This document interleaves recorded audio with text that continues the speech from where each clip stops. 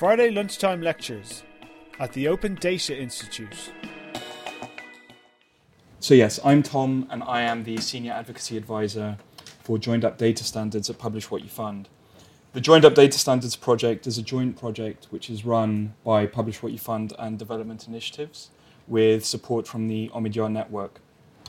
Both Development Initiatives and Publish What You Fund were involved in the development of the International Aid Transparency Initiative data standard, the IATI standard, which was developed to openly track official development assistance spending globally.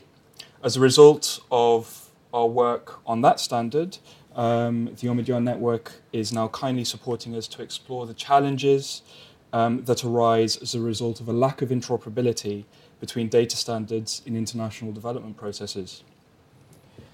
Now, this is a very broad area. The idea for this particular project first came about as a result of a research paper which was published in 2013, which was produced by Development Initiatives and the Open Knowledge Foundation. And that paper scoped data intersections between 5 transparency initiatives. It argued that although the construction, extractives, aid, and contracting standards operated in different spheres, they shared many of the same building blocks, so georeferencing, organizational identifiers, and sector definitions. And that therefore it was in the interests of both data users and producers for these standards to share, where appropriate, the same methodologies and coding systems. We've now taken this work a little further and know that most of these building blocks were developed by global institutions who are the more traditional curators of international standards. The Joined Up Data Standards project is still fairly new. It was started in August last year, so we've been going for just over a year now. And within this first 2-year phase, which runs until about September next year, we're seeking to better understand the challenges that we face. And where possible, we're also working on proposing solutions in a collaborative and inclusive way. And we do this in 2 ways. Firstly, we use a semantic approach to link up data classifications created by major international standard setting bodies such as the UN, the IMF, World Bank, OECD, and others. And secondly, we look at international policy mechanisms as well. What exists at the international level when it comes to trying to bring some coherence and policy structure to the way that standards are set, and what doesn't exist. The overarching objective, in a nutshell, basically in the longer term, is to help make more data into better information that can be used both for decision-making and accountability purposes. And the underlying assumption of the project is that interoperability is both a technical and a political challenge. Now, in recent years, there's been a huge increase in the availability of data. However, this availability of data doesn't necessarily automatically translate into more or better use of that data. To take an example, approximately a third of data sets currently found on the UK's government portal haven't been used. We posit that one of the reasons, and admittedly one of many reasons why this may be the case, is that sometimes data on its own has little or no value, and it only starts to make sense when it can be contextualized together with other data and becomes part of a broader narrative and story. In this phase of the project, we're trying to explore how this can be done in a bit more detail by working with other civil society organizations, open data standard setters and users, and also reaching out to the global institutions that I mentioned that set international standards. What we're not trying to do, as the slide depicts, is create new standards or even promote the creation of new standards in areas where they already exist, unless there's a very good reason to do so. What we are doing is developing tools that can crosswalk between existing standards. The research methodology of our technical work is rooted firmly in semantic technologies that use linked data to enable computers to discover and share data. We group standards into projects and then map them out as concept schemes in an online repository that we call our Thesaurus server, and that's available online at our website, which is juds.joindupdata.org, I beg your pardon. It's a public good, and we are urging others to add their mappings into it. And if you're interested in finding out more about that, please do get in touch with me after this talk. We're currently developing a new user interface for the thesaurus as well to help make it more user-friendly in the longer term. So through scoping research using this method, we've produced a series of 4 discussion papers to date, each exploring particular challenges within the international development sector. We've looked at how international institutions subdivide the world into a variety of geopolitical and socioeconomic groupings. For example, exploring how they define small island states, SIDS. This may seem a bit abstract, but actually it has real-world consequences. So, for example, although Haiti is accepted as a small island state by most UN agencies, it isn't categorized that way by the World Bank, IMF, and UNCTAD. And this means that it can't access pots of money that they have set aside for small island states. We've also looked at the ways in which sectoral classifications used by the UN and the OECD to define resource flows are difficult to match with indicator classifications. So, for example, the indicators within the Sustainable Development Goal framework. And I'll be going into that in a little bit more detail in a moment, but just to briefly say that enabling that, so being able to join up data on financial flows to results, to development results, would make it possible, in theory at least, to track how much money is being spent on achieving a particular development outcome, which would be very useful. We've also investigated the data overlaps that occur between competing household surveys, so household surveys which are used by global institutions in developing countries to gather data. There are several of them curated by different organizations. They all produce quite similar information, and we've looked at the overlaps that exist there. All of the research that I've just described is available on our website under the discussion papers tabs, and as the name implies, discussion papers. We're always keen to hear others' views and to have conversations about the work that we're doing, so please do feel free to get in touch with us about any of the particular papers. Separately to our technical research, but equally important, we've also looked in detail at what policy mechanisms exist at the international level to help coordinate the setting of globally relevant data standards.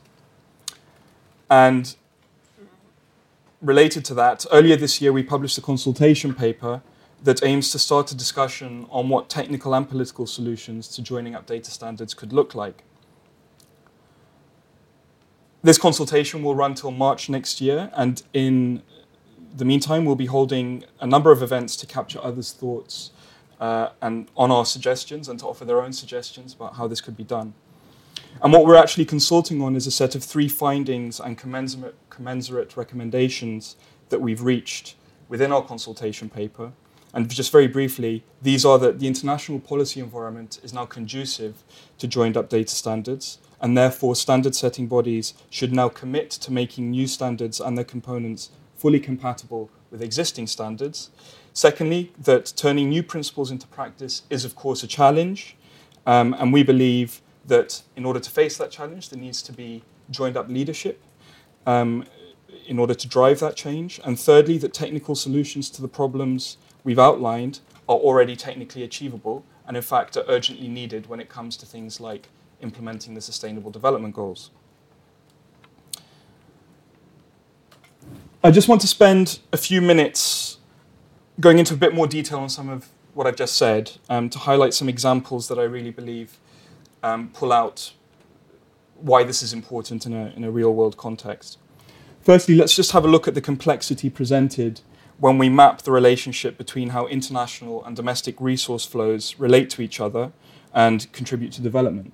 As you can see, the data ecosystem is complex, and it becomes more complex if you multiply that by 193 countries, countless sub-districts, etc., countless financial entities, banks, international lenders. It's a very complicated space, and trying to make sense of all of the information that they're producing and how it all relates together is a challenge. Now, just to take it back to basics, most of these flows involve financial transactions, so the amounts of money and the currencies used should be a common starting point when it comes to how information is classified within the different standards that lie behind this mapping. But the simplicity ends here, in an international development context at least. There are a number of outstanding challenges that we've identified that exist, which make it difficult to be able to join up data on different financial flows together. So, for instance, there's still no system for identifying institutions or classifying financial flow types, which is commonly used throughout the world. The OECD country codes, which are used, are incompatible with codes which are used by the United Nations and the International Standards Organization. And functional sectors, such as health, education, etc., are classified in many different ways by many different organizations. Adding these points to the complexity of the data ecosystem on the slide shows that it's very difficult for anyone trying to track international investment or official development assistance, or both, through the system and work out what has been spent where on what.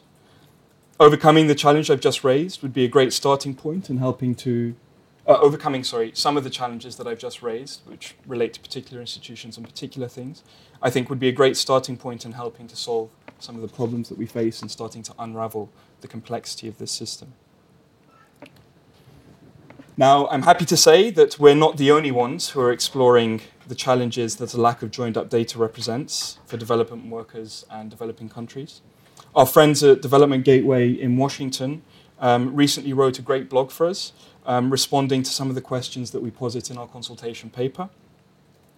And they've responded to those questions, drawing on some of the work that they've been doing in their Results Data Initiative.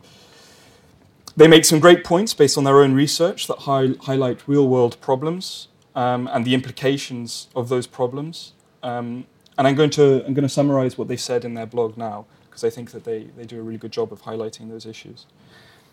So, for instance, if you want to address the question of where does data on population growth rates come from,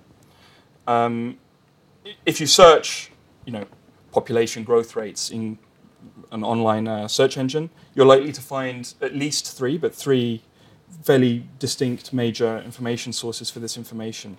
You'll come across the World Bank's World Development Indicators, you're likely to come across the CIA's World Factbook, and you're likely to come across the United Nations World Population Prospects. All of these have different numbers in them. Once you start to look at it a bit deeper as well, you will see that these three data sources themselves are derived from a number of distinct, yet at times overlapping sources in their own right. So, for instance, if you look at the World Bank's World Development Indicators, the data that they draw on comes from the UN Population Division, it comes from census reports and national statistics offices around the world, it comes from Eurostat, from the US Census Bureau, and other sources. So it turns out that to find a reliable and coherent set of data on what world population growth rates are, something that many of us, I think, would maybe consider a fairly straightforward question, turns out to not be that straightforward. And I think that this really highlights some of the major challenges that exist still in trying to bring together different sources of data in a coherent way. One of the things that we've noticed as a project through our work is that sometimes disconnects exist between what information is deemed crucial at the international level and what information is actually needed for decision-making at a national and subnational level. And that as a result of this, the data standards and collection systems that are used are often very top-down in nature and primarily serve the needs of international organizations. This doesn't happen all the time, and I'm not saying it's necessarily done intentionally. It's just the way that things have evolved over time.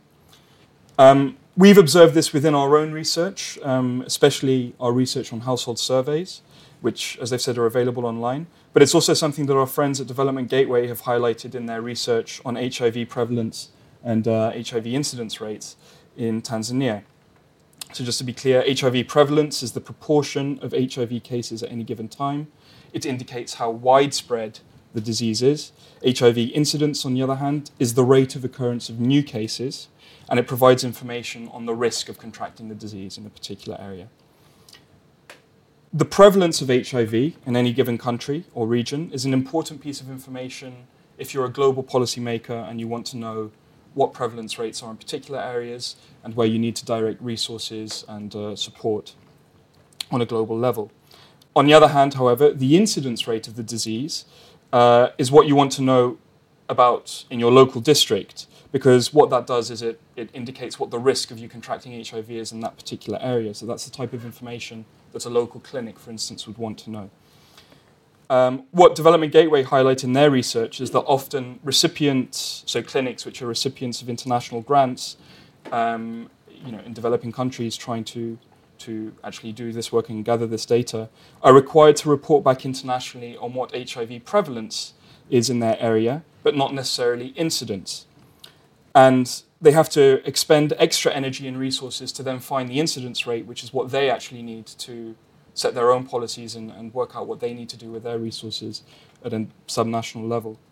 Now, whilst both figures are clearly important for various reasons, the point that I'm trying to make here, and that I think Development Gateway are also making, is that the needs of international reporting currently often come before the needs of local actors. And we believe that this is something that needs to change, and that the data should first and foremost serve the needs of local actors. That's not to say that we don't need to know what HIV prevalence rates are, of course we do, but if we want to actually see change over time and to promote ownership at national level, surely data first and foremost should serve the needs of those who need it most. And this is particularly true, where there are limited resources and capacity issues, which so often there are in developing country contexts. The final point that Development Gateway make in their blog, responding to a consultation paper, is that, sorry, my notes, for national statistics offices and other data gathering agencies, the myriad local, bilateral, and multilateral organizations collecting data, often in parallel, can lead to additional interoperability challenges. Incentives for coordination across data producers are weak. It's often easier to create your own fit-for-purpose system than to try and build consensus around interoperability. Obviously, one of the things that you need for interoperability to exist is for those who control the data standards, is to give their blessing that their standards can be made interoperable with other standards and to open up their metadata and methodologies, because that's the information which is really needed to make this a reality. And I think that this point on coordination really gets to the crux of the problem, and it's fixing this systemic failure that we're trying to contribute to in the longer term with our project. So why is all this political? Well, I think that I've started to touch on that in the last couple of slides already. Through the research and examples that I've shared with you, the problem would appear to be one of ownership and coordination to some degree, which are two highly politicized factors. As the cartoon at the beginning of the presentation implied, the creation of new standards also creates new competition. So 14 standards became 15 competing standards. Whilst this may be positive in some instances, particularly in the private sector where you want greater competition, it's not always necessarily conducive to sustainable development processes, as it can encourage organizations and governments to hold their data and their standards in silos and to avoid trying to address some of the bigger systemic challenges that exist. I think another important point on why this is a political issue more than anything else is the fact that money is involved, especially the fact that public money is involved. As soon as public money is involved in a problem, it's automatically a political problem. Who's going to bear the costs of changing systems, of making these system-wide changes? I think that's quite an important point that also highlights why this is a political problem. Going back to a very broad point, I mean, the answer to the whole question of why this is political may, clearly lies in the question of why has this not already happened? The problem is that the answer to that varies depending on the case, and there isn't one concrete solution. Speaking of solutions, though, at our very first project event at the Open Government Partnership Summit in Mexico City last year, the first question that we were asked by an audience member was, how do you overcome the politics to join up data standards? As Rupert, my CEO at Publish What You Fund, pithily put it then, we need to build a coalition of parties who gain from interoperability. I think that that's still fundamentally the right approach. The problem is, though, that that's not simple. Different actors and stakeholders have different incentives for change, and understanding their needs and what their incentives are is a first step, particularly for us trying to help generate this change. Alongside that, continuing to produce research that highlights specific challenges and also offers to start an open and honest discussion on what solutions could look like is critical for us continuing to build up the evidence base that we need to support our efforts. And working in collaboration with others such as Development Gateway and other projects which exist, Budeshi in Nigeria, to name one off the top of my head, and building those coalitions of actors who don't necessarily have a vested interest in standards themselves, but want to help promote a systemic change is also very important. In the immediate future, through our consultation process, we're hoping to try and build consensus between international standard-setting institutions, states, and other actors that, in principle at least, new standards should be joined up. We want to try and go beyond principles, though, as I've mentioned already. And on the screen, you'll see that these are basically some of our consultation questions, which we set out in our consultation paper. They're very much geared in that direction. Do we need specific guidance and principles for those setting new standards that set out interoperability considerations that they should consider? Do we need global leadership to bring together the seemingly ever-increasing number of new standards and data being generated? If so, what would that look like? Who should be involved? Who shouldn't be involved? These are some of the issues that we're currently considering and hoping that others, including many in this room, will help us to think about by responding to our consultation paper.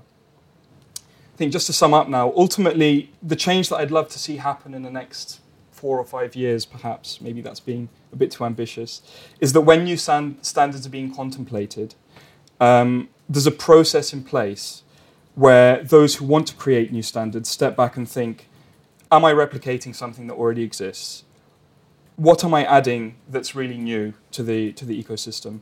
What metadata classifications am I using? Are they compatible with what's already out there?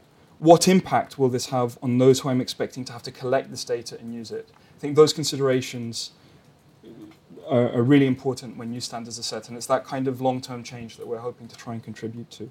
And I think that if this happens, we could start to see a real difference and convergence in the way that development data is gathered and used. Thank you.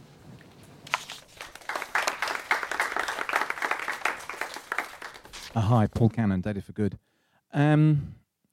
It seems then in what you're talking about that the which would be wonderful, the classic problems that people dealing with data all over the world are dealing with, the lack of data capability, doesn't seem to exist in the world that you've just described. It sounds like that's already there, and it's just a case of sorting out the standards. In my experience, in across countries, fields, industries, there is a woeful lack of data capability. And until that's addressed, then nothing else is it doesn't matter what we're doing above that if we don't have that basic data capability throughout organizations from the very, very bottom. Yeah, no, I agree with that. And I'm sorry if that didn't come through necessarily as strongly as it could in the presentation. I think that goes back to the point that I was trying to make about the competing interests when it comes to recording data, when it comes to what international organizations want in terms of results data and what's actually needed at a subnational level. What I was trying to say there is that by donors requesting certain information over other information, they're disincentivizing the collection of data that is needed, and it's not adding to the capability that's needed. I get that, but I think there's I don't even think that people who are running projects understand the impact of how they collect data in the wider sense. So that there isn't this sort of joined up data thinking yet, and people don't, from policymakers down, they don't appreciate the impact of how they collect data on everything else. And if we just look at everything in, as you say, in silos, what data do I need locally to deliver my project is insufficient. It's how does the data that I collect locally to implement my project affect the wider ecosystem? So very often what we do is we lack granularity. We pass information to suit our purposes without thinking in the wider sense of how this data could be used elsewhere. So, I mean, in a sense, I'm a fan of collecting as much data as you can and throwing away as little as you can. But speak to me at a privacy meeting, and I will be telling you something completely different. So again, I think there's a very, very big issue to be dealt here. And until we get people talking about the intricacies of collecting data, we really increase data literacy, then I don't see we're going to solve this problem, whether in the development field or any other. I mean, just to comment on that, I mean, that I agree. And what would be helpful from our perspective, as I said, we're currently, we're building up responses on this, we're building up people's thoughts on this. And, we have this captured now in a live stream, so I'm happy to filter that into our consultation paper. But I'd urge you to strongly, to write to us with those thoughts, because, all of this is worth capturing and it forms part of the broader discussion that we're trying to promote. We're not trying to come here with all the answers. We have our specific research that we've been doing to highlight certain challenges. And what we're aiming to do in the longer term is exactly this, start this conversation. Because a lot of people are looking at interoperability maybe in particular circumstances, but no one's taking, to our knowledge at least, a more holistic approach and looking at things in a system-wide way. So please do provide us with more detailed comments. We welcome it. Actually, dovetailing right on that, so I'm Leah Gergely-Webb from Networked Planet, and we're looking for partners right now. We think that there's plenty of funding available for projects that will allow us to develop linked data sets out of open data and using divergent sets, so from different actors, and we've developed programs for bringing them together, in addition to training for improving the quality of data. So we've joined up. I'm a policy analyst and an impact evaluator by training, not a techie, but we've joined up that side of the data collection and data education with linking data. And we are getting ready to launch the first projects. And there is a lot of funding out there. We've just announced this week that we're looking for partners to launch the first projects. And as we proceed then, these conversations and this will bubble up, will become more granular, and there will be a lot more chance to deal with it. So there was the announcement is out there on the web for partners to apply, but it's exciting time and things are happening. Yeah. No, I agree. It is an exciting time. I think the last year in particular, 2015, has seen some changes in this sphere which are quite new. So, for instance, you have the Open Data Charter with its Principle 4, which I think for the first time actually really encapsulates the principle of the need for interoperability and comparability between open data standards in quite a comprehensive way. And that has driven some discussion. I think within the official community at the international level as well, there have been new commitments within the Addis Ababa Outcome Agenda from the Financing for Development Conference. There's a recognition, at least I wouldn't necessarily say strong commitment, but there's a recognition of the need for it. And there is increasingly this understanding that, hang on, we've got loads of data, but how do we actually make best use of it? Because there's far too much for us to just kind of go through part by part, and it's more valuable if it's holistic. Hi, Helen McNally, Spend Network. Just was wondering, I think it kind of fits into the point made over there, a bit about your cartoon showed there's 14 different data standards. Let's create a new one, let's get 15. But actually, when you look at sometimes at how data standards are used in practice, if they're used by people who aren't particularly data literate, then every single one of those 14 will have about 100 different versions of it. So you end up with 140 different data. Sorry, maths out the window, but 1,400 different data standards, and then you end up with more. I was wondering, how do you see first education about data literacy fitting into your plan, and also enforcement of existing standards? How does that fit in?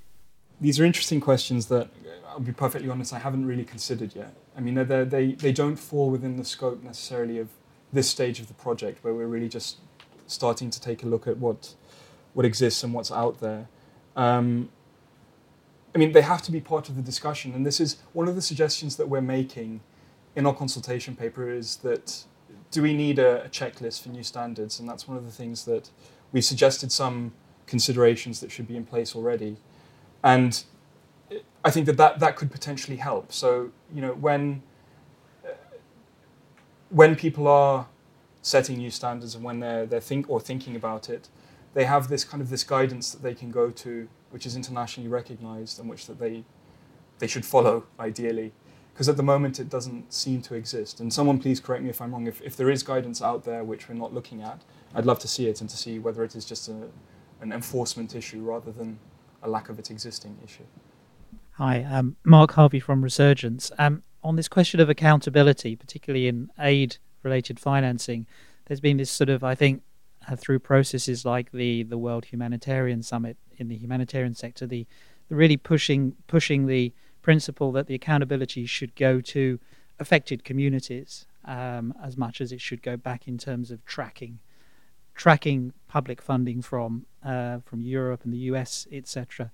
I'm just wondering how engaged sort of Southern organisations are in this kind of very strategic piece of the picture, which is the interoperability standard setting. But arguably they should be, if you're talking about aid financing, because of this new sort of, I think, view of accountability, that it needs to look actually at the interests of recipients as partners and how it serves them. So I'm just wondering where that is in your thinking, because there is a new dynamic around this, I think, that's clearly emerged. It's happening in the climate space as well, climate financing. And I just wonder whether that is sort of part of your vision, at least, even if you haven't got them at the table at the moment. The way that I think about the same problem, well, not problem, but the way I think about the same changes which are taking place is that the Sustainable Development Goals actually offer an opportunity in this respect, because what they're doing is they're shifting the burden of responsibility for compiling and reporting data onto states themselves rather than UN agencies. So then I think the question you're getting to is how do you then hold them to account at a national level? That is a very broad question. We're currently speaking to a number of actors from various places. We're talking to statistics offices in the Global South. We're talking to civil society projects in the Global South. But we haven't had this type of conversation yet. As I mentioned in the presentation, we'll be holding a series of events in the next few months to try and get people to engage with our consultation process and to respond. And we're very aware of the fact that we need to hold, a number of events in the Global South to bring people on board and to actually work out who's in this space and what's going on. It's not something that we've done yet, but we're aware of the need that these voices actually have to lead this ultimately when it comes to the accountability side, at least. What we're looking at for the time being is the international level. So what are the standards like at the international level? But I must say that one of the things that we've realized over this past year is that focus on the international doesn't really make sense on its own, and we do also have to look at the national and subnational level as well. And we're starting to do that gradually, and a lot more of our work plan for the year ahead is focused on research at that level. And I'm hoping that will offer opportunities for us to scope this this ecosystem of organizations and make some partners. Yeah. But I at the moment, it's not something we've got around to. I have a question. So there are lots of different people in this room from different kinds of backgrounds. It strikes me that there'll be lots of different actors that need to input into this kind of initiative in order for it to work in the long term. What would be your kind of wish list for different groups in industries, say business or startups or governments or even organizations like the ODI to support this kind of program? Okay, that's an interesting question. So I think that let's take a couple of categories. So you have governments, you have international institutions, and let's say the private sector.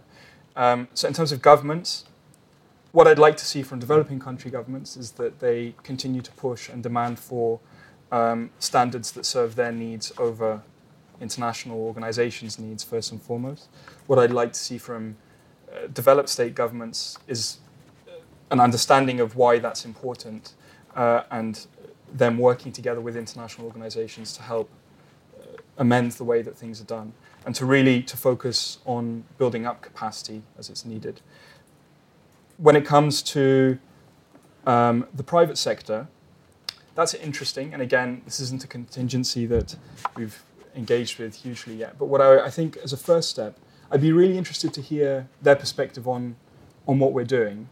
And also, if possible, I'd love to know how they gather their data, what standards they use for their data, and if possible, for them to map their classification systems into our online thesaurus so that we can see how they match up with things that are used by the UN or the OECD. I think that would be really interesting. I haven't had any conversations about that yet, but yeah, if I ever get the opportunity, that's what I would say. Sorry, this is not really. Feel free to answer this, but I'm not trying to put you on the spot, I guess is the preface to that.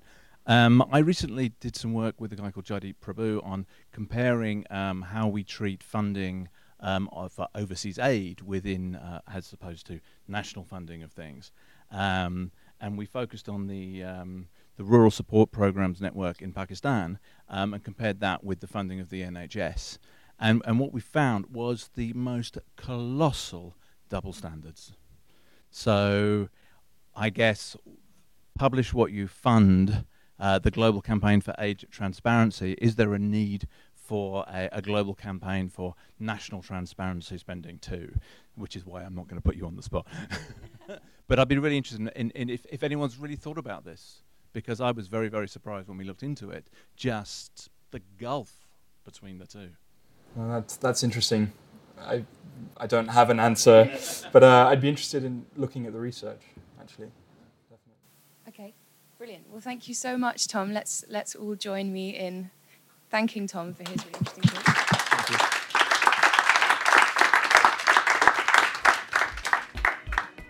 You've been listening to a Friday Lunchtime Lecture, brought to you by the Open Data Institute.